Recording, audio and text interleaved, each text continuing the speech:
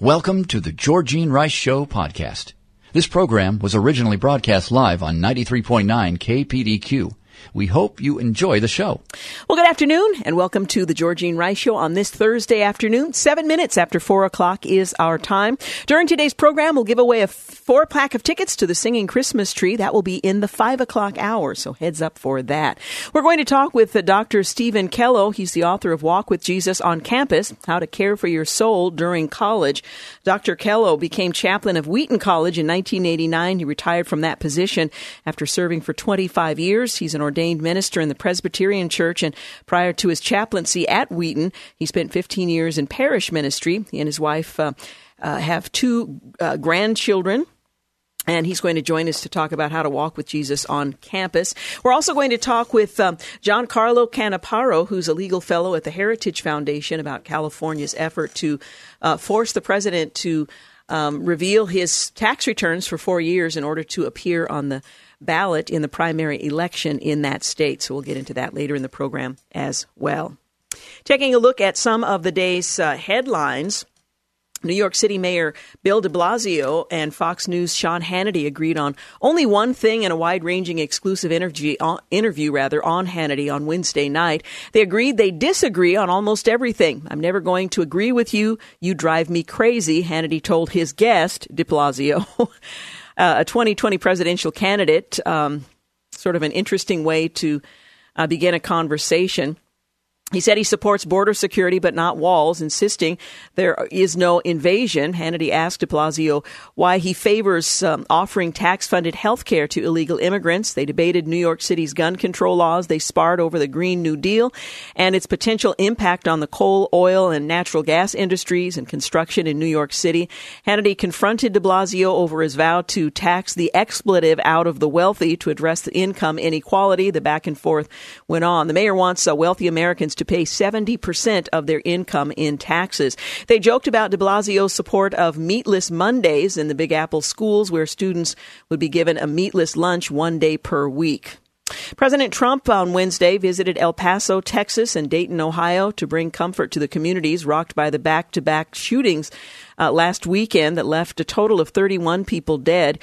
He was also greeted by protesters in both states who demanded tougher anti-gun laws and blamed him for contributing to a culture of violence in America with his rhetoric. Still, the president and his aides insisted he was welcomed warmly during his hospital visits and that shooting victims were happy to see him.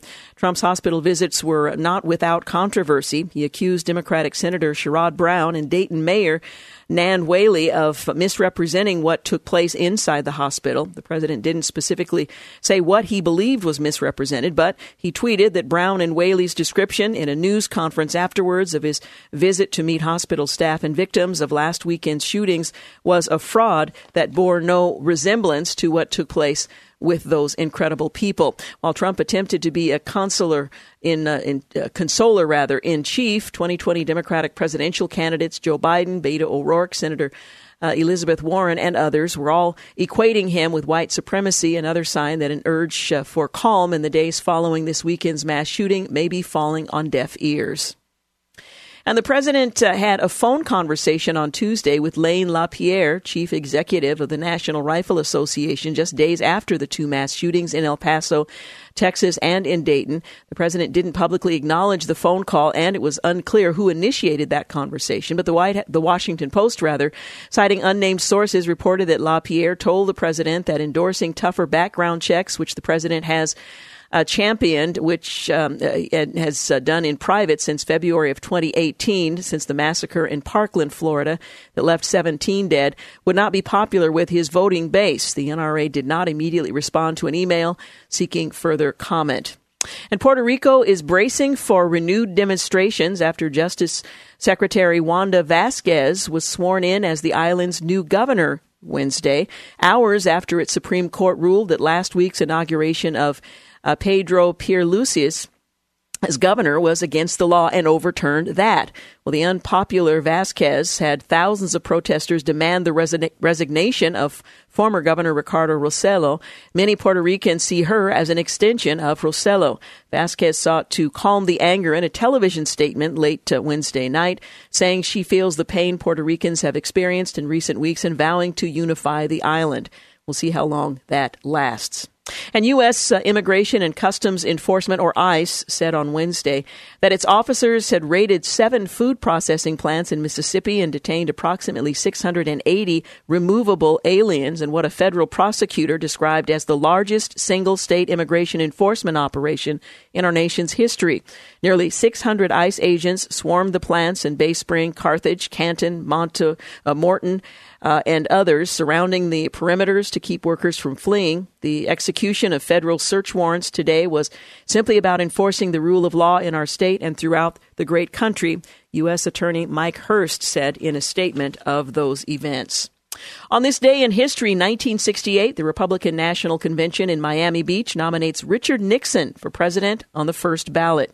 On this day in history in 1974, President Richard Nixon, facing damaging new revelations in the Watergate scandal, announces he will resign the following day.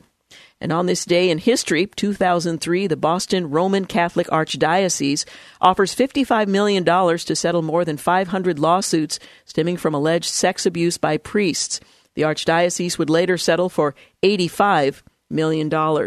And on this day in 2008, former U.S. Senator and Democratic Vice Presidential nominee John Edwards of North Carolina admits to an affair with a presidential campaign staffer, ending his presidential aspirations. Well, this week marks the one-year anniversary of the horrific Parkland school shooting. There's no evidence that all mentally ill people constitute a high-risk population with respect to interpersonal violence, including firearm-related violence.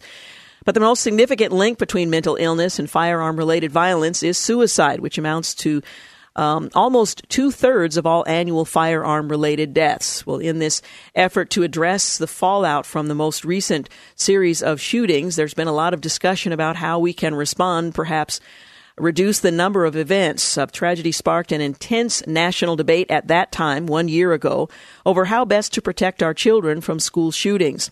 Some have pushed for more restrictions on the constitutional rights of law-abiding citizens. Among them are the American Federation of Teachers and the National Education Association, desperate to find some way to potentially reduce the violence and protect students and teachers. These groups released a new set of proposals on Monday that they say can prevent mass shooting incidents and help end gun violence in American schools. Unfortunately, the proposals missed the mark by neglecting to focus on some of the real problems, including, among other things, the role of mental illness in certain types of firearm-related violence. Well, how does serious mental illness factor in, and what steps can government take to mitigate the role of untreated mental illness in providing and producing violent threats? Well, these questions merit deliberate, thoughtful examination, not reflexive calls for broad gun control without a full range of solutions. And for that reason, there's a legal memorandum recently published titled Mental Illness, Firearms, and Violence as part of a series of papers by John Malcolm exploring some of these deeper issues. It's a paper worth reading. And I would encourage you to do just that. You're listening to The Georgene Rice Show, 15 minutes after 4 o'clock. You're listening to The Georgene Rice Show podcast. It's aired on 93.9 KPDQ.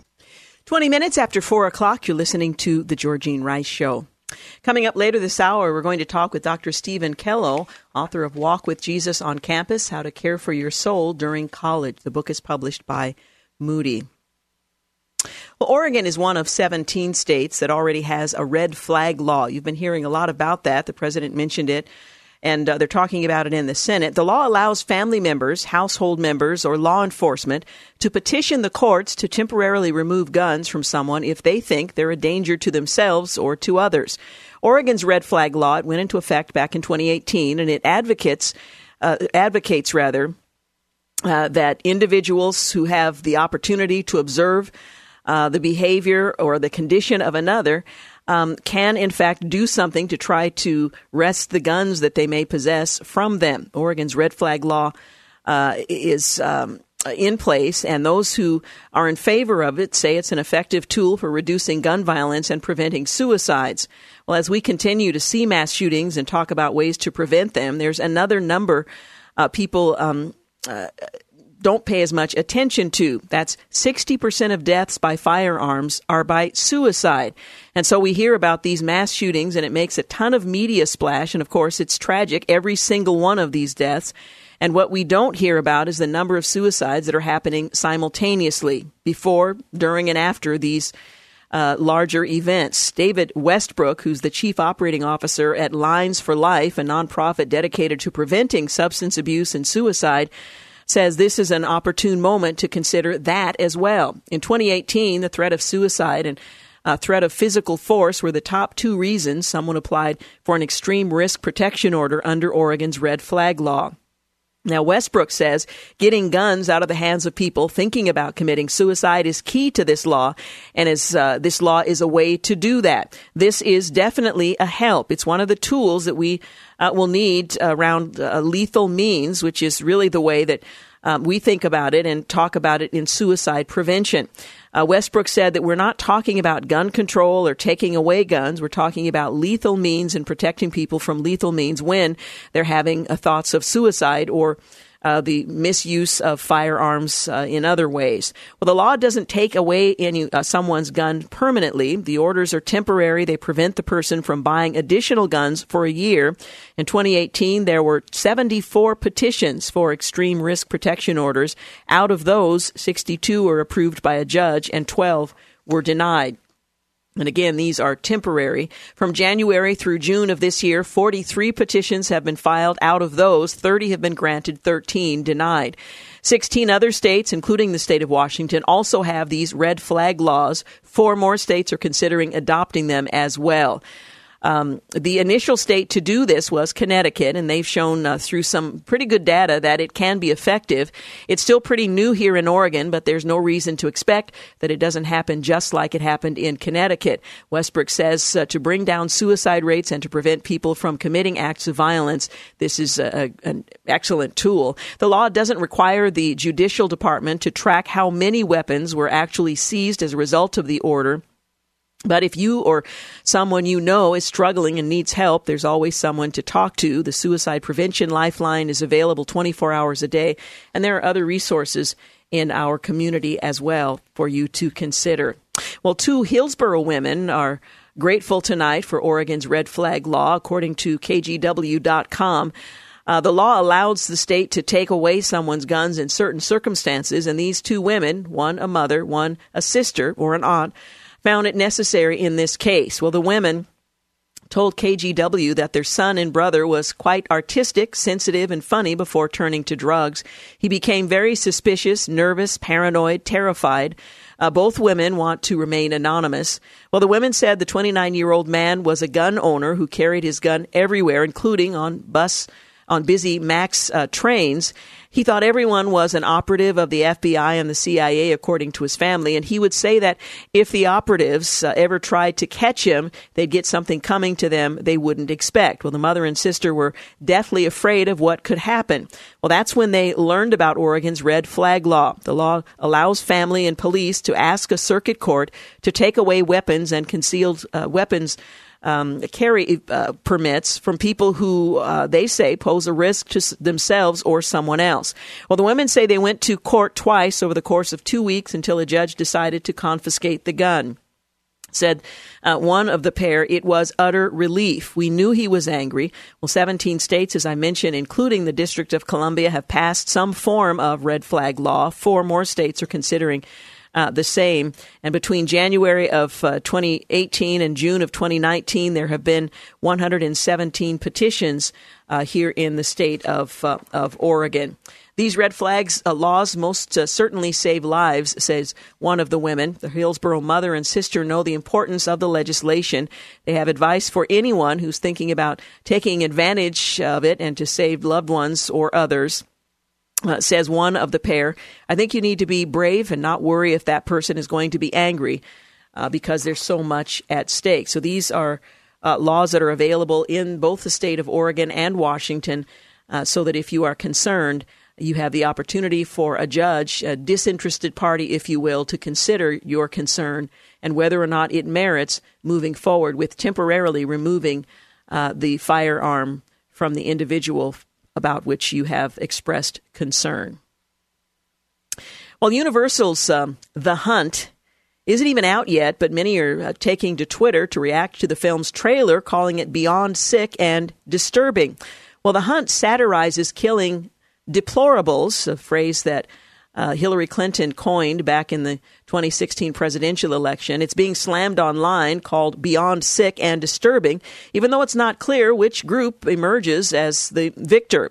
Well, The Hunt, which initially was going to be titled Red State versus Blue State, is billed as a satire that follows wealthy thrill seekers as they take a private jet to a 5-star resort where they embark on a deeply rewarding expedition that involves hunting down and killing deplorables. Now, deplorables are defined as conservatives who support Donald Trump. Well, The Hunt is billed as a satire that follows wealthy thrill seekers taking this private trip. Universal is releasing the movie about hunting down people called The Hunt, and they pulled the ads, but they haven't stopped its release. Absolutely irresponsible movie, and these people who are observing the movie say it's irresponsible and it fosters hate and killing of people who don't believe the same as the hunters. Hollywood should be ashamed.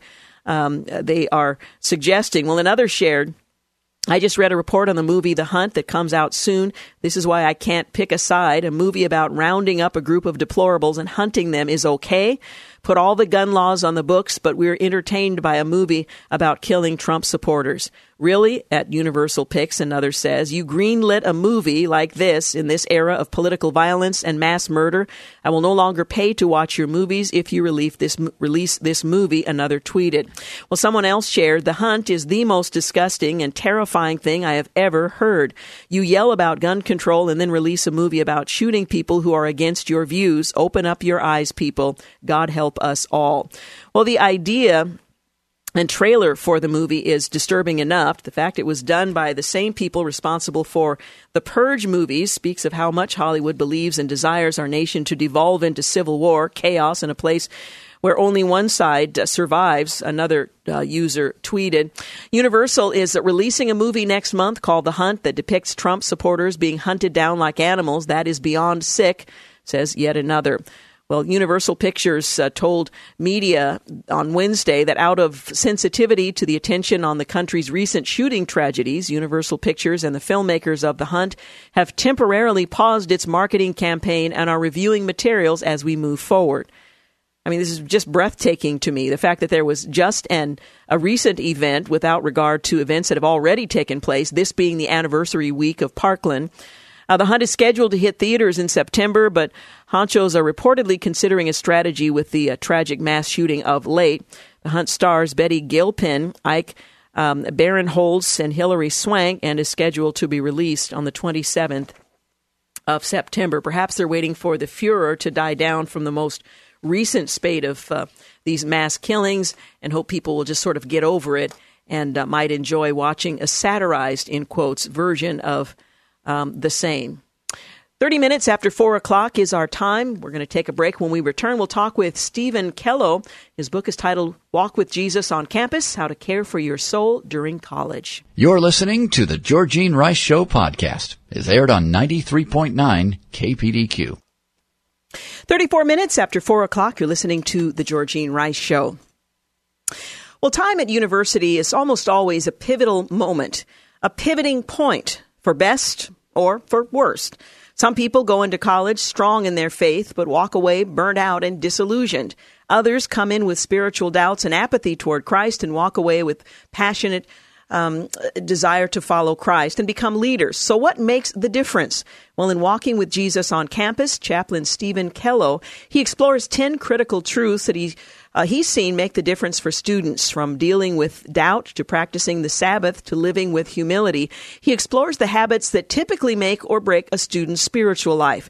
Whether you're heading off to college, ministering to college students, or you're a parent of a college-aged kid, this book will help you better understand how to tackle what lies ahead. Dr. Stephen Kello He is an ordained minister of the Presbyterian Church USA. He served as Wheaton College's chaplain for 25 years, from 1989 to 2014. He and his wife, Linda, they live in the greater Chicago area. They focus on local church ministry, and he joins us today to talk about walking with Jesus on campus. Thank you so much for joining us. Nice to be with you, Georgine.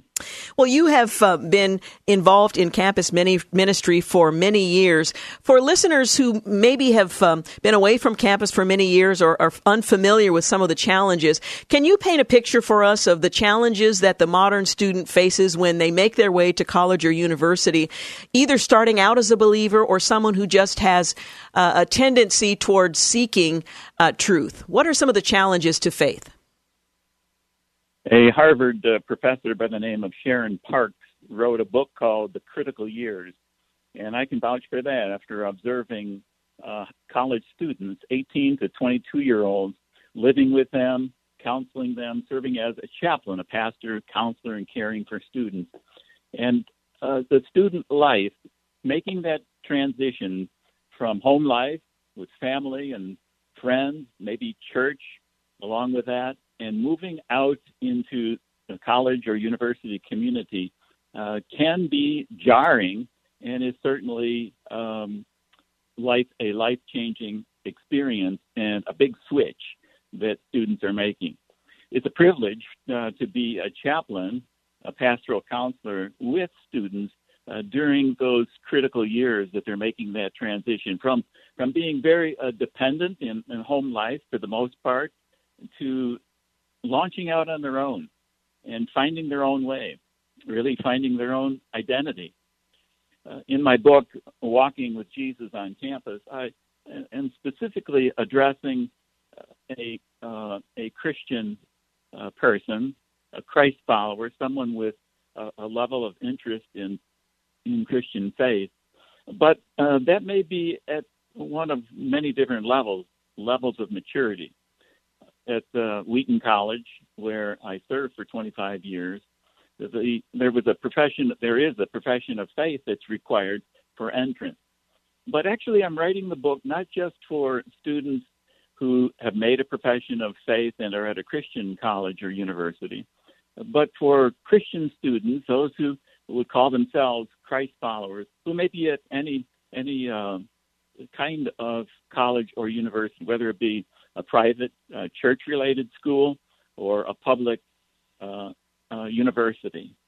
So there are principles, there are practices that I've observed, and I wanted to put into print some of those principles and practices to help students not just to survive their college experience in that huge transition, but so that students might thrive during those years and make the transition well and find some resources for their faith, resources for their progress as individuals and as they seek to find an identity of their own.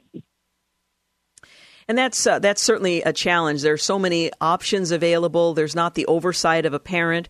There's the pressure of doing well academically, all things that could rob a student of the opportunity to continue to grow in their faith and develop. And your book is certainly designed to help them think through some of the things that are important to take with them when they make their way to college. You begin in the first chapter titled The Most Significant Spiritual Challenge in College, giving the reader an idea of what those challenges will be to anticipate preparing to make good decisions in the midst of that challenge. What are the most significant spiritual challenges in college? You've mentioned some, but what are some of the things that are significant, and how do you build a biblical foundation in anticipation of surviving one's faith in the midst of those challenges? The very first chapter, as you mentioned, Georgine, the very first chapter is entitled The Most Significant Spiritual Challenge in College. And I intend for that to be kind of a surprise. I provide what I think is a surprise answer to that question, because that was a question that I was asked for years before I really came to appreciate the best answer to the question, the most profound answer to that question. What is the most significant spiritual challenge in college? And I think that the answer is that students, more than anything else, need to understand and to appreciate that they're loved by God. Now, that sounds so simple and so basic, but it's so important and so true, especially for students who identify as Christ followers, who want to grow in their faith. Just to embrace that simple yet profound truth that God loves them. And there's a saying that goes like this: God does not love us because we are good. God loves us because God is good. Yes. And I think that when we come to appreciate that dimension of the Christian life, where it's not a works-oriented faith, where we're trying to please God or to make ourselves holy, but to relax and to rely on God himself and the goodness, the grace that he provides for us. I think that's the first step in realizing what it means to be a follower of Jesus in a new and maybe a foreign land. As we're making our way in that college experience, the thing that I've seen students struggle with maybe most is that whole idea of performance. And college is all about grades. Even in athletics, it's a position on the team, or in music, it's a position in the orchestra or the band. We're graded, we're evaluated continually as students. And so weakness shows up, and we realize that maybe we're not going to get straight A's in college as we did in high school. But what I found for Christian students to dig deeply into the spiritual resources that they have in the scriptures, and to find that actually weakness is not such a bad thing, because as Jesus said, my grace is sufficient for you. And it's when we're weak that we're strong, as the Apostle Paul says. So we find that there is a strength that comes in our relationship with Jesus. And so through those challenges of performance and a drivenness toward perfectionism, we can learn a contentment. And here's, again, is a spiritual principle that we can draw upon, and that is to find the secret of being content even in the midst of all of the busyness that's around us. And what one psychiatrist developed as a concept, calling it the tyranny of the shoulds. And in that world of performance and perfectionism and the tyranny of the shoulds, we can relax and we can find that there's a secret of learning contentment, and that contentment comes in dependence upon a loving Heavenly Father, embracing that love that God has for us. In another of your chapters, you write about the dual dilemmas of doubt and depression. There is a significant amount of pressure to perform that you've already mentioned, measuring up and so on. Talk about this dueling dilemma of doubt and depression, and how a student might respond to that pressure in a way that will help them to grow in their faith and not be overcome and overwhelmed by it. I think these are extremely common experiences for college students, doubt and depression. And I put them together in a chapter in the book because I see them simultaneously existing in students' lives. As I sit with students in my office, as we talk and we dig deeply into how are things going, what is happening in your life, what are your feelings, what are your stresses?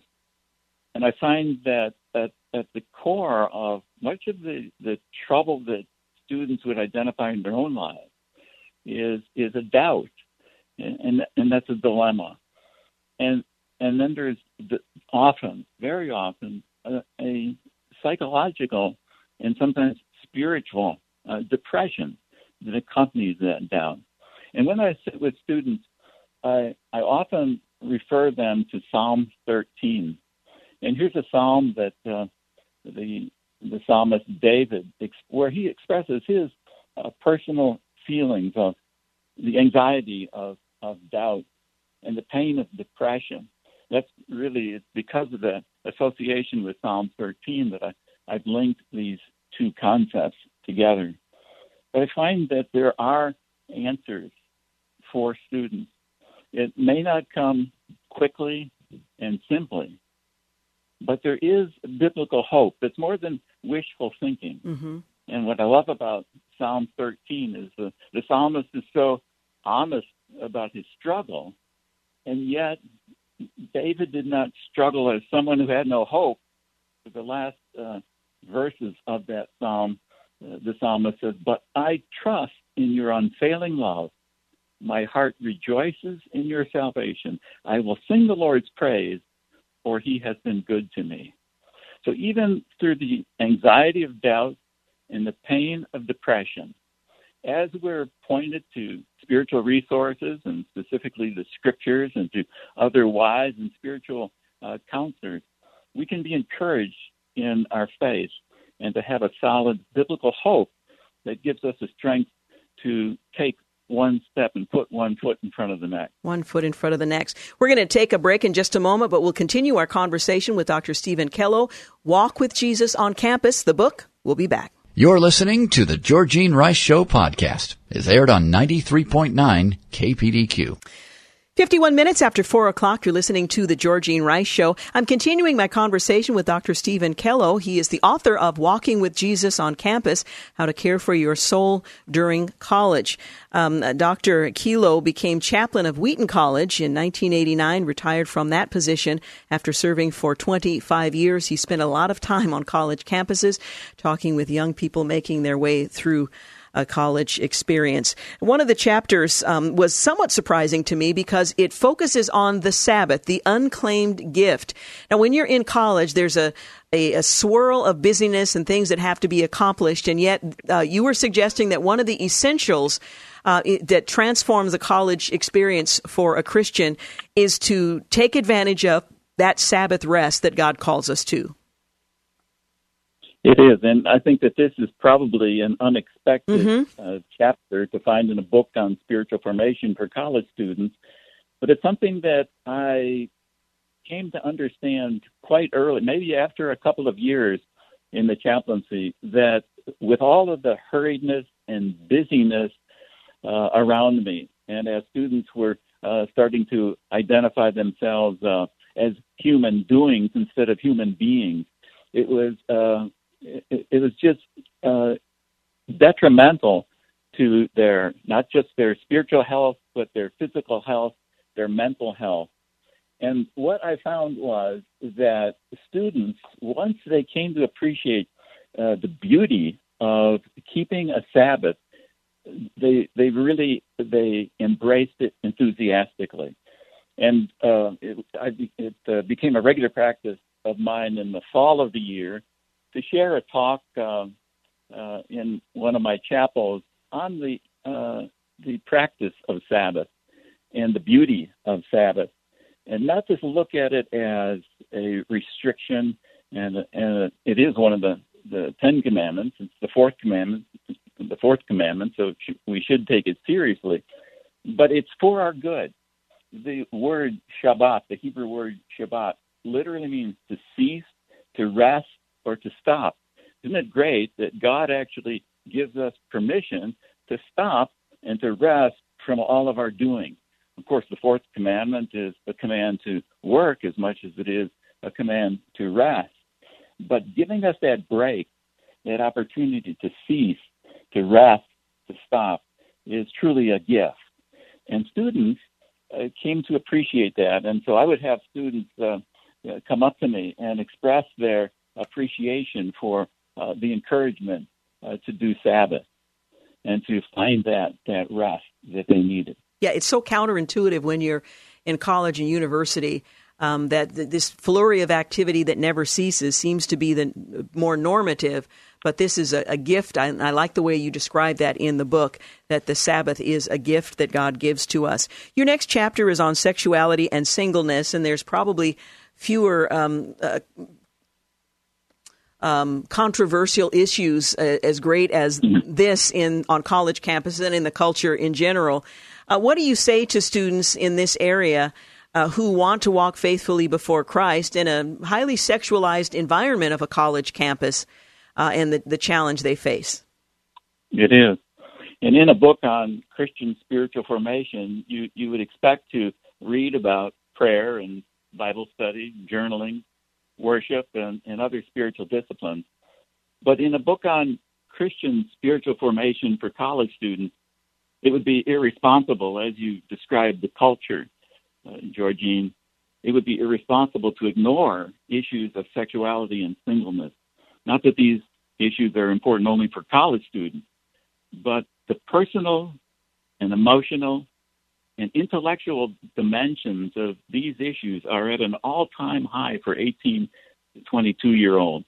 And in this chapter on sexuality and singleness, my goal is to point students to the teaching of Jesus, which, as you suggested, is totally countercultural. But as we point our gaze at Jesus, we can learn a lot from Jesus about sexuality and singleness. And it seems to me that when we hear this teaching coming from the lips of Jesus, the most loving and caring and compassionate person who ever lived, somehow it makes it make more sense to us. And somehow we're better able to embrace that teaching when we understand that Jesus himself wants what's best for his people. Mm-hmm. Your next chapter, again, seems a bit countercultural in terms of the culture on campus, and it's titled Beyond Meism, Servanthood. This is a time when much of the attention is focused on the student and what they're accomplishing and the things that need to be done in order to maintain a GPA and all of that. And yet you focus their attention on a theme that's very central to Scripture but might easily be forgotten in a college experience, servanthood. It is. That's very true. And again, it is supremely countercultural. The text that I study in chapter 7 on Beyond Meism, servanthood, is the parable of the Good Samaritan. And Jesus identifies in that parable the meaning of neighbor and the radical nature of love that serves. And there's a Bible scholar who pointed out that there's a false assumption in the question that lawyer raised to Jesus when the lawyer asked Jesus, "Who is my neighbor?" And the false assumption is that there is such a thing as a non-neighbor. But the parable teaches, the parable of the Good Samaritan teaches that there is no such person. Every human being is our neighbor, created in the image of God and worthy of being loved. And so in looking at, again, the teaching of Jesus and being challenged by Jesus himself, maybe the most critical teaching of that so well-known parable involves the scope of our call, not just to help people in need. Certainly the parable teaches that. But you might say that more than anything else, Jesus is teaching us about the universal neighborhood of God. And when anybody comes to appreciate that call of God to see others, to love God first and foremost, the greatest commandment, but then to love your neighbor as yourself, that teaching is all about the universal neighborhood of God. Mm-hmm. And that challenges students to go beyond self-interest. The next chapter naturally flows into the notion of community. We're not called to be idle and standing alone and trying to walk out our faith alone, but you write living in a safe place, which is a phrase, a safe space, which has become popularized. But this is a chapter on community. Someone once said that a college freshman can feel like the loneliest person on earth. And I think that's true. And I sat across from students who felt like they were the loneliest people on earth. But in the college community, students, as they reach out to others, can find in friendship a safe place, whether that might be in a Bible study group or a prayer group. It could be in a group of like-minded students in a particular major or a particular athletic team or music organization. To find friends, and that's that safe place, that small community. That safe place doesn't have to be a large community. It can be a very small group.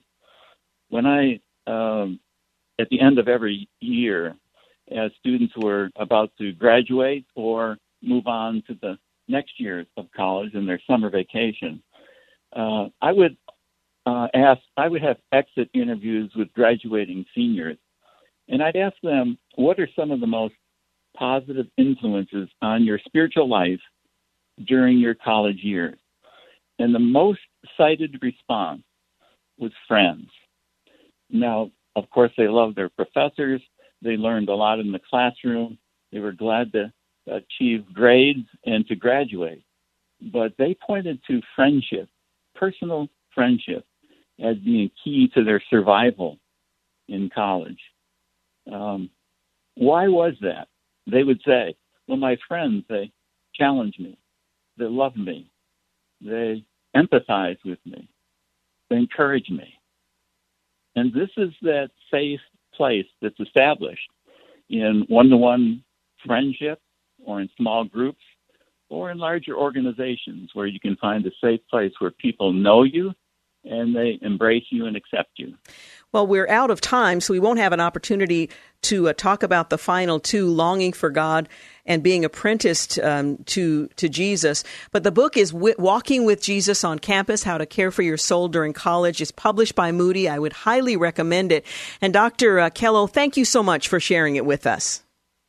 Nice to be with you. Thanks for having me on your program. You're so welcome. News and traffic up next. You're listening to the Georgene Rice Show podcast. It's aired on 93.9 KPDQ. Welcome to the second hour of the Georgene Rice Show, 7 minutes after 5 o'clock. Glad to have you with us. During this hour, we're going to talk with Giancarlo Canaparo. He's a legal fellow at the Heritage Foundation. We'll talk about California's effort by law to require President Trump to provide 4 years of his tax returns in order to appear on the California ballot in the primary election. The argument with the lawsuit that's been filed is that this is unconstitutional. We'll talk with Giancarlo about that later this hour. Also, we're going to give away, in fact, we'll do it right now. We're going to give away a 4-pack of tickets to the Singing Christmas Tree.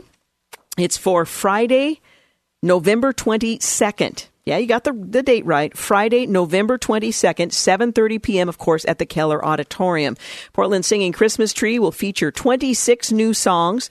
Miss America 2002, Katie Harmon. Timothy Greenwich is featured. 300 voice choir, Cinematic Nativity, the Jefferson Dancers, and I might sing a song or two.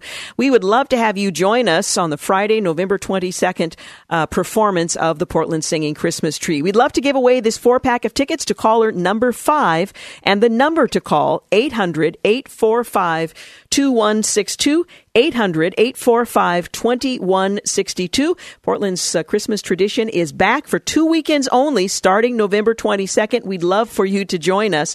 Again, that number, 800-845-2162, caller number 5. And I should mention, this is also the last week to save $5 on advanced purchase tickets. So if you're looking to buy a quantity of tickets, you might want to do that this weekend and enjoy a $5 discount off each ticket. So that's this week only. Well, Republicans are going to war with Twitter after the platform froze the Mitch McConnell re-election account this week because the campaign posted a video of threats that were directed at the Senate Majority Leader, just as President Trump is planning a separate crackdown on left-wing social media bias.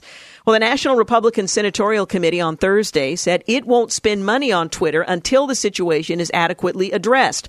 A top official with the Republican National Committee also said the RNC and the Trump campaign wouldn't spend money on Twitter until they address this disgusting bias. Meanwhile, the White House for weeks, they've been hinting at possible action in relation to how social media outlets treat conservatives.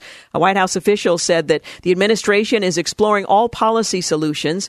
They've circulated drafts of a possible executive order from the president following a summit last month where he met with conservative social media influencers, according to Politico. Well, if the internet is going to be presented as the egalitarian platform and most of Twitter is liberal cesspool of venom, I'm quoting from a White House official speaking to told the outlet, then at least the president wants some fairness in the system. It is unclear what the order will entail or how it would aim to curb social media bias, but it reportedly deals with other issues as well. Well, the latest example of conservative outrage at social media, Twitter froze the McConnell campaign's Team Mitch account this week after the campaign posted videos of protesters outside McConnell's home, which included violent threats against the Kentucky senator. Now, the episode prompted the McConnell campaign to slam Twitter for political bias. Now, by the way, the protesters also posted images of themselves protesting outside of the senator's home and violent threats to have him shot in the face. But those were allowed to remain up while Mitch McConnell's account showing what the protesters were doing outside his home was taken down. Well, the episode prompted the McConnell campaign to slam Twitter for political bias, saying the social media platform had effectively blamed the victim. Meanwhile, Republicans noted Democratic Representative Joaquin Castro remains active on Twitter even after he posted the names of San Antonio residents who donated to Trump. Now, these were businesses, and it wasn't just that they were posted, but he associated the fact that they had contributed to the Trump campaign at some point over the last 3 years, that they were somehow linked to the violent shooting incidents that took place over the weekend. Twitter locked our account, said McConnell, for posting the video of real-world violent threats made against Mitch McConnell. His campaign manager, Kevin Golden, said at the time in a statement, this is the problem with the speech police in America today. Well, Golden said that the campaign appealed the suspension and Twitter upheld it, saying Team Mitch will remain suspended until they take down the video. Well, in addition to a potential executive order, the White House is planning a summit with technology companies on Friday aimed at combating extremism online. Now, this comes after the president discussed the dangers on the internet during an address following last weekend's shootings in El Paso and Dayton. The El Paso suspect had been linked to an online manifesto that expressed hatred toward Hispanic immigrants. The other shooter expressed hatred toward virtually everybody, the church, both political parties, self-identified as a socialist supporter of some of the presidential candidates and AOC. So it's a mess all the way around. Well, no one likes serving in the minority, and suburbs are getting dicier for Republicans. The question was asked by John McCormick in National Review, why are so many House Republicans retiring? Well, on Monday, Representative Kenny Marchant, he became the 12th House Republican and the 4th GOP member from Texas to announce that he will not seek re-election in 2020. Well, what explains the House GOP exodus in general and the Texodus in particular? Well, there are a few different factors. First, being in the minority simply isn't as interesting or fun as being in the majority in the House. Plenty of Republicans saw the writing on the wall in 2018 when 39 House GOP incumbents, including Speaker of the House Paul Ryan, declined to seek re-election. Some are learning that lesson now. So 39 last time, and you've got a number of them this time as well. Well, it would be unusual if Republicans weren't experiencing a higher number of retirements, says David Wasserman. He analyzes House races at the Cook Political Report. That's what happens when you lose the majority. That's what happened in 2008, which is one reason Democrats had a banner year in House races twice in a row. Wasserman notes that 2020 GOP retirements are on pace to match or exceed 2008. A second factor contributing to the GOP retirements is that the Trump presidency has turned safe Republican suburban districts into battlegrounds. For example, Kenny Marchant, who just announced on Monday he won't seek re-election, the margin of victory in his suburban Dallas district was 25 points in 2012, 33 points in 2014, 17 points in 2016, and down to 3 points in 2018. Texas Congressman Pete Olson, who also announced his retirement, won his suburban Houston district by 32 points in 2012, 35 points in 2014, 19 in 2016, and 5 points in 2018. Those are trend lines that no incumbent wants to see. And if Trump doesn't take Texas, he pretty much won't take the presidency. Well, the suburbs are diversifying. They're moderating so rapidly that many of the district Republicans drew back in 2011 are no longer reliable, says Wasserman. In 2018, Democrats ousted 2 Texas Republicans in Houston and Dallas. Historically, the cities have been bright blue and surrounded by bright red donuts of Republican suburban voters. So one Texas Senator, Ted Cruz, told the Washington Post last week, what happened in 2018 is that those bright red donuts went purple, not blue, but purple. We've got to do a more effective job, he says, of carrying the message to the suburbs. So Republicans have their work cut out for them there. The president's reelection campaign needs to take Texas seriously, Cruz went on to say, who won reelection by just 2.6 points in 2018. He added that it is by no means a given that Trump will carry the state in 2020. Well, the GOP's suburban problem isn't limited to Texas. Retiring Georgia Congressman Rob Woodall, he won reelection in his district northeast of Atlanta by 21 to 31% points in 2012 to 2016. But he won re-election by just 0.2 of a percentage point in 2018. When a blue wave swept over the House GOP in 2018, Republicans lost districts that include suburban areas in states as red as Kansas, Utah, and South Carolina. You're listening to The Georgene Rice Show. Quick break, and we'll be back. You're listening to The Georgene Rice Show podcast. It's aired on 93.9 KPDQ. 22 minutes after 5 o'clock, you're listening to The Georgene Rice Show, brought to you in part today by Liberty Coin and Currency. We were talking about why so many House Republicans are retiring. A third factor, according to Mr. Wasserman, that's contributing to these retirements is the disconnect between the president's worldview and that of some in the Republican caucus. It's the best explanation for the retirement of Texas Republican Will Hurd, for example. He was a former CIA operative, a lone black Republican in the House who won narrow victories in 2014, 2016, 2018. Many thought that he, at age 41, could be the future of the party. But Hurd said in a statement last week that he has decided to pursue opportunities outside the halls of Congress to solve problems at the nexus between technology and national security without saying what exactly he plans to do. He's disagreed with the president on the border wall, on free trade, foreign policy, and he has one of just 4 House Republicans who voted in July to condemn the president's tweets telling progressive Democratic congresswomen to go back to the countries from which they had come. He since clarified that, but nonetheless, he fixed it again and said that he wanted them to come back and then show him how it should be done. But Martha Roby, an articulate and promising 43-year-old member of the Alabama caucus, also announced her retirement this summer. In 2016, she said she couldn't vote for Trump after the Access Hollywood tape became public, but she supported the Trump presidency enough to win the president's endorsement in 2018. Another possible factor that's nudging members, and again, we're talking about Republicans who are standing down from their place in the House, is that members of Congress haven't gotten a pay raise in a decade. On one hand, members' $174,000 salary is 3 times the national median salary. On the other hand, members are expected to maintain 2 residences while making a salary well below what they could presumably would likely make outside government. Well, at this populist moment, it's not clear when the next raise in members' salary will come. A deal to raise congressional salaries by 2.6% collapsed in June. Well, some of the retirees are stepping down for reasons that have little to do with the weakness of the House GOP or politics in general. A couple are seeking higher office, such as Alabama Bradley Byrne. He's running for the Senate. Montana's Greg Gianforte, who's running for governor, and a couple of retirees, Rob Bishop of Utah, Mike Conaway of Texas, come from safe districts but are losing their status as committee ranking members owing to the GOP's self-imposed term limits. Any way you look at it, 12 retirements so far, and it's still fairly early, is bad news for the House GOP. They're still only 7 months into the new Congress, and several more representatives will probably announce their retirement in the coming months. For all the talk about voters' anger in Washington, incumbents are still much more likely to win their elections than are candidates running for open seats.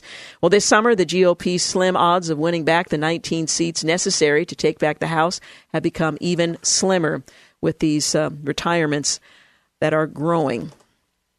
And lawmakers are asking for the reports of AmeriCorps' potential misuse of taxpayer money related to abortion services and referral, as well as building renovations.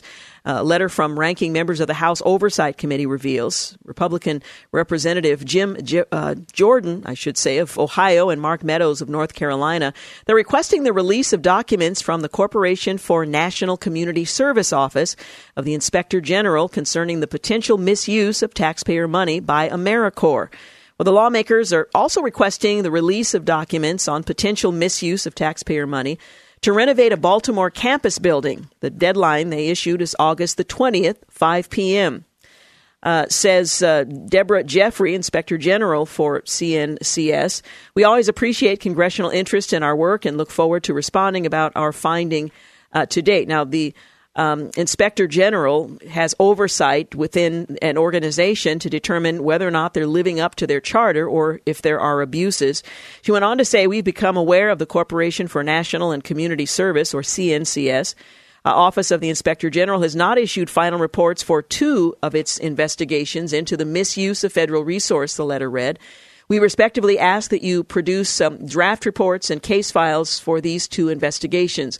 Well, the letter then makes 2 inquiries into whether AmeriCorps participation in abortion services, as well as details about the relocation and subsequent renovation of its National Civilian Community Corps Atlantic Region campus from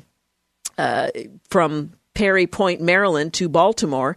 First, we understand that the organization has prepared a draft report evaluating whether the members participated in abortion services or referrals, which is prohibited by federal law. Then Senator Orrin Hatch and Senator Mike Enzi asked the same organization to perform an evaluation. Well, they apparently found that CNS broke federal contracting rules in leasing the Sacred Heart of Mary School, and they wasted taxpayer dollars in renovating that facility. The purpose of AmeriCorps' regional campus building is to provide a place for its 18 to 24-year-old volunteers to complete training before beginning a 10-month community service program. Republicans contend that these relocation efforts violated federal contracting rules, wasted taxpayer dollars. The same source, familiar with the Inspector General's report, told the Daily Caller News Foundation of that second inquiry. Well, they conclude in the letter, this is Jordan and Meadows, members of the House, by asking the CNCS Office of the Inspector General to provide information to better understand the results of the investigation. A response will be added with the deadline coming up at the end of this month. Well, really next week, the 20th of August, 5 p.m. Again, seeking documentations on the use of taxpayer funds for abortion services and a renovation that apparently fell outside of what they are expected to do. Well, churches in the El Paso, Texas area are giving prayers, they're counseling, they're giving blood to help the victims of the recent mass shooting that so far resulted in 22 deaths.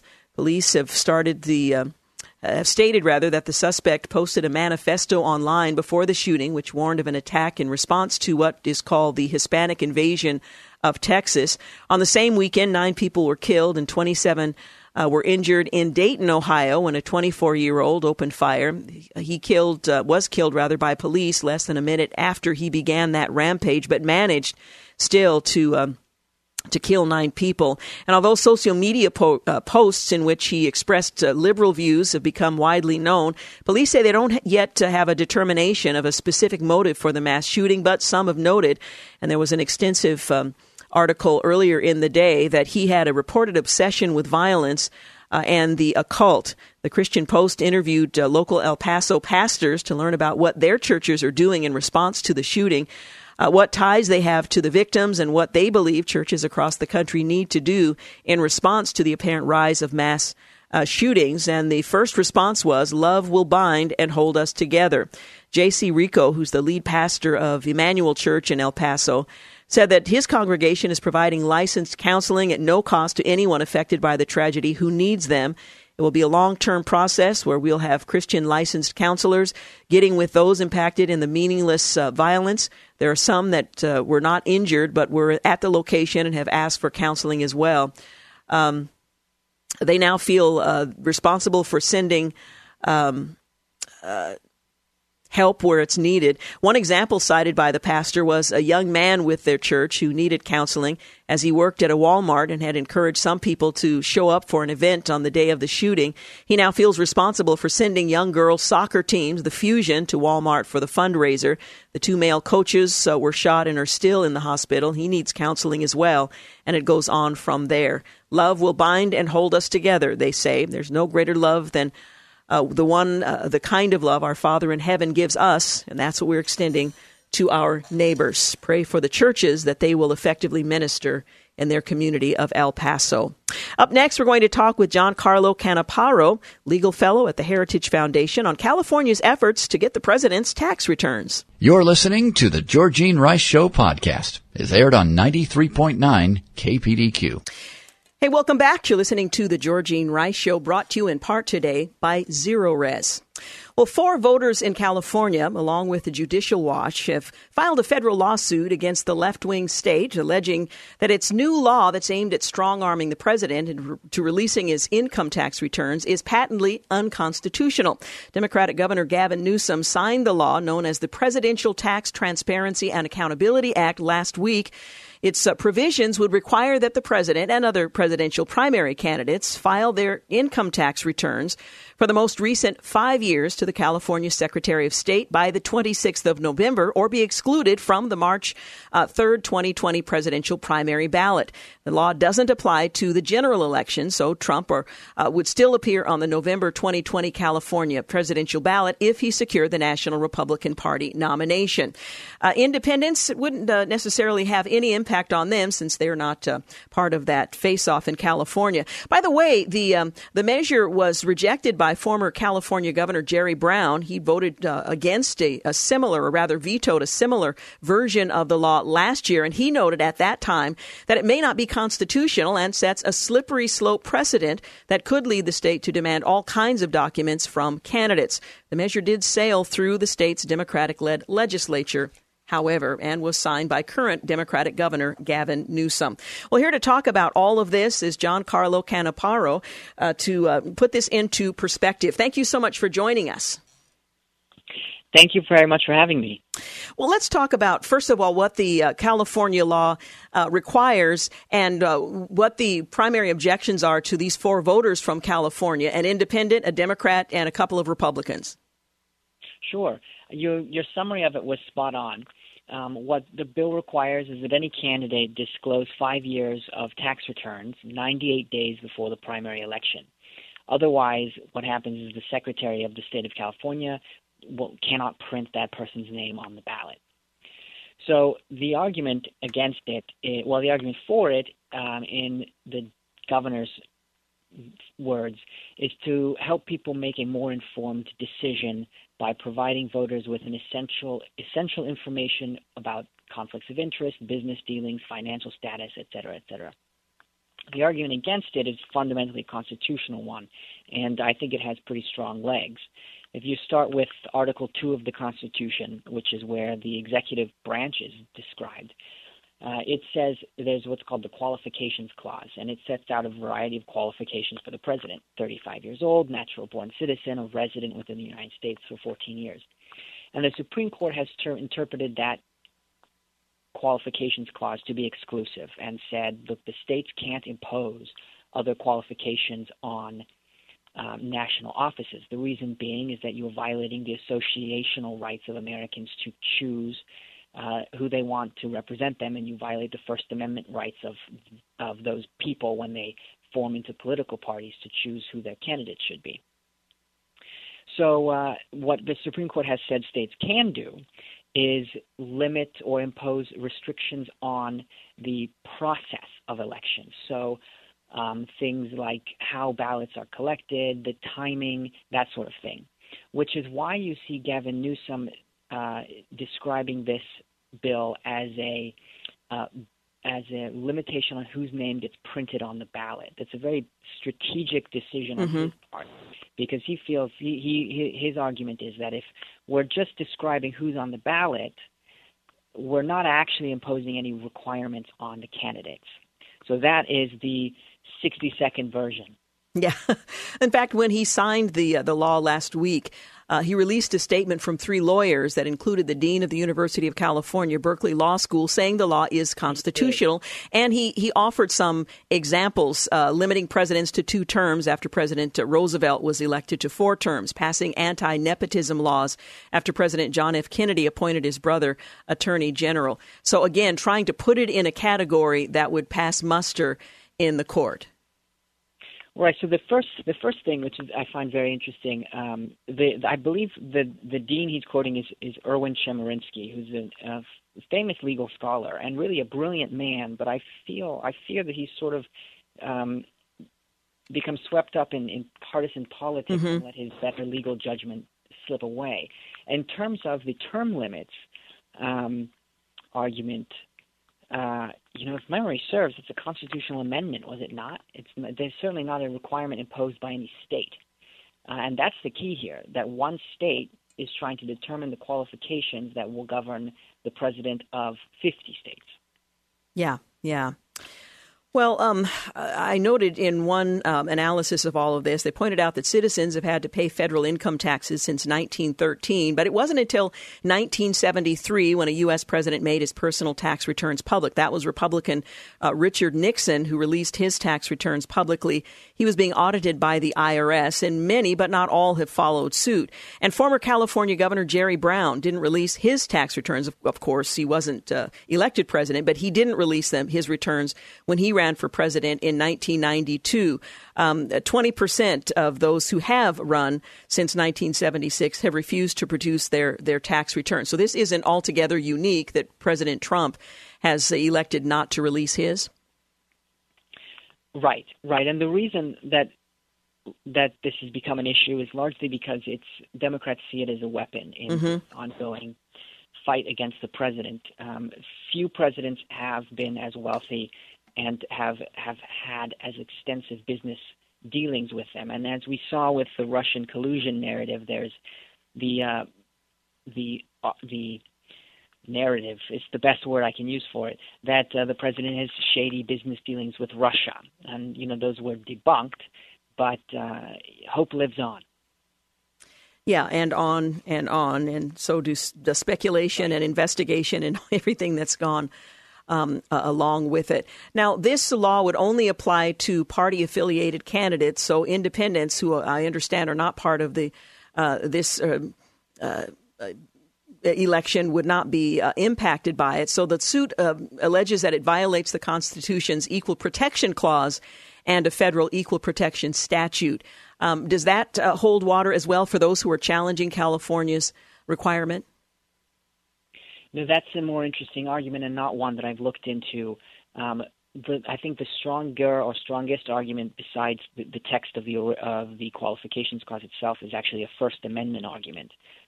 The idea being that the parties are associations of people expressing their First Amendment right to choose who they want to represent them, which brings us back to the governor's proffered rationale, which is that it provides the voters with essential information so they can make an informed choice. Well, can the voters not make the informed choice about whether or not they care that the president has or has not released his tax returns? That's a perfectly fair judgment for them to make, and they get to express that through their political associations. Well, in fact, Judicial Watch also raises the 14th Amendment and the freedom of voters to associate with a candidate, and that being undermined by this law as well. What happens next since this challenge has been issued and the election is approaching? We've got a bit of time, but what happens next in determining whether or not California's law will stand?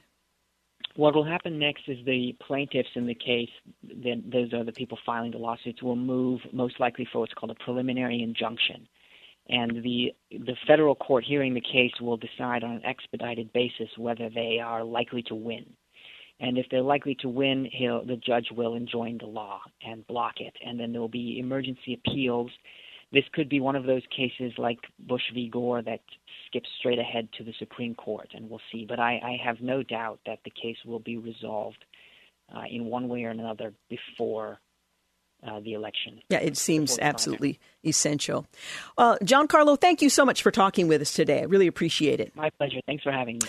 Again, Giancarlo Canaparo is a legal fellow at the Heritage Foundation on California's efforts to force the president to release his tax returns, 5 years of them. And in fact, the law also requires that within 5 days of receipt of the candidate's tax returns, the Secretary of State, again in the state of California, shall make redacted versions of the tax returns available to the public on the Secretary of State's internet website, the law states. Now, it's not just the state of California that wants the president's tax returns. As my guest, Giancarlo, suggested, the Democrat Party wants to use this as a bludgeon, and certainly that information would be used far beyond the state of California and the Secretary of State's website. But this is what they're calling for and what the law signed into law by the governor, Gavin Newsom, would require. Again, that challenge will continue to follow as it makes its way to the courts and ultimately, as our guest suggested, and I believe, to the U.S. Supreme Court.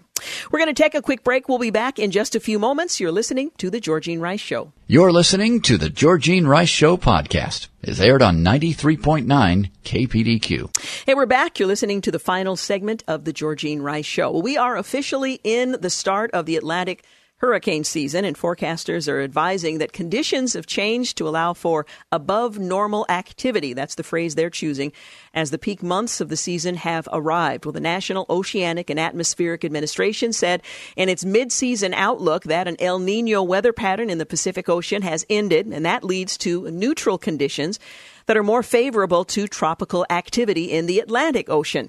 El Niño typically suppresses Atlantic hurricane activity, but now that it's gone, we could see a busier season ahead. That's according to Jerry Bell. He's the lead seasonal hurricane forecaster for NOAA Climate Change Prediction Center. Well, this combined with the more conducive conditions associated with the ongoing high activity era for Atlantic hurricanes that began in 1995, that increases the likelihood of above normal activity this year. Well, forecasters are now calling for 10 to 17 named storms with winds 39 miles per hour or higher, of which 5 to 9 could strengthen into hurricanes. Of those storms, there are going to be 2 or 4 major hurricanes, which are classified as Category 3, 4, or 5 with winds of 111 miles per hour or higher. Well, forecasters this year have also increased the likelihood of an above normal Atlantic hurricane season to 45%. That's up from 30% from the preseason outlook that was issued back in May. The likelihood of near normal activity is now at 35% and the chance of below normal at 20%. An average hurricane season produces about 12 named storms, of which 6 become hurricanes, including 3 major hurricanes, according to NOAA. The peak months for the season are August through October, and of course, they're now underway. Forecasters also stress that NOAA outlook is for overall seasonal activity and not a landfall forecast. So when you're talking about these storms, we're not talking necessarily about storms that make their way onto land. Landfalls are largely determined by short-term weather patterns, which are only predictable within about a week of a storm potentially reaching a coastline, according to NOAA. Well, those living in the impact zones along the coast and inland are warned to be prepared for whatever may come this hurricane season, which I suppose is probably standing advice for that region of the country. Today's update outlook is a reminder to be prepared. That's what the acting FEMA administrator Pete Gaynor said in a statement. We urge everyone to learn more about hurricane hazards and prepare now ahead of time so that if state and local authorities announce evacuations in advance of a storm, you and your family will have planned where to go and what to do to stay safe. So far, 2 named storms have formed this year, Andrea and Barry. Well, there's a list for the 2019 Atlantic hurricane season, and they are Chantal, Dorian, Aaron, Fernand, Gabrielle, Humberto, Imelda, Jerry, Karen, Lorenzo, Melissa, Nestor, Olga, Pablo, Rebecca, Sebastian, Tanya, Van, and Wendy. Wendy, I mean, that seems a bit obvious. I don't know why Georgene isn't on that list, but subtropical storm Andrea formed on the 21st of May and quickly fizzled a day later over the Atlantic. Again, didn't make landfall southwest of Bermuda. Hurricane Barry, the second storm, made landfall in Louisiana the 13th of July. That was a Category 1 storm. The 2019 Atlantic hurricane season runs from June 1st to November 30th, and this year includes the names I've mentioned. That doesn't include James, Clark, or Georgene. Rats, I would love to just once hear my name emblazoned over some destructive system. I don't want mine to make landfall just, to create a little havoc out at sea. Well, tomorrow I'm taking the day off, so I'm looking forward to hanging out at home with Mom and Dan. So I won't be here. You'll hear some of the best of the Georgene Rice Show, which James is feverishly compiling even as we speak. I also want to remind you that next weekend is a big weekend here for all of the affiliated stations for the Salem media collaboration, if you will. We've got the Gospel Sing Live. That's coming to the Salem waterfront next Friday night, 7:30. It's going to be a great, great time. And if you haven't yet purchased your tickets, or if you weren't fortunate enough to win a ticket, you can still go to kpdq.com and purchase your tickets. Again, you can bring your own seating, or you can arrange to take advantage of seating that will be available. But we're going to have a great time. Hope to see many of you and look forward to greeting you at the Salem waterfront. That will, of course, be followed the next day by Fish Fest. And our sister station, 104.1 The Fish, will be holding the music festival. So it's going to be a great weekend of fun and great music, and hope to see many of you there for that. Well, I want to thank James Blend for producing today's program, and for that matter, tomorrow's program, along with Clark Hilton, our engineer. And thank you for making the Georgene Rice Show part of your day. We really appreciate your hanging out with us. Have a great night. Thanks for listening to the Georgene Rice Show podcast. If you'd like to download a podcast of the show, or would like more information on today's guests, please visit the show at kpdq.com or on Facebook. Follow the show on Twitter at GRiceShow, and like us on Facebook. And join us live every weekday at 4 for more critical thinking for critical times on 93.9 KPDQ.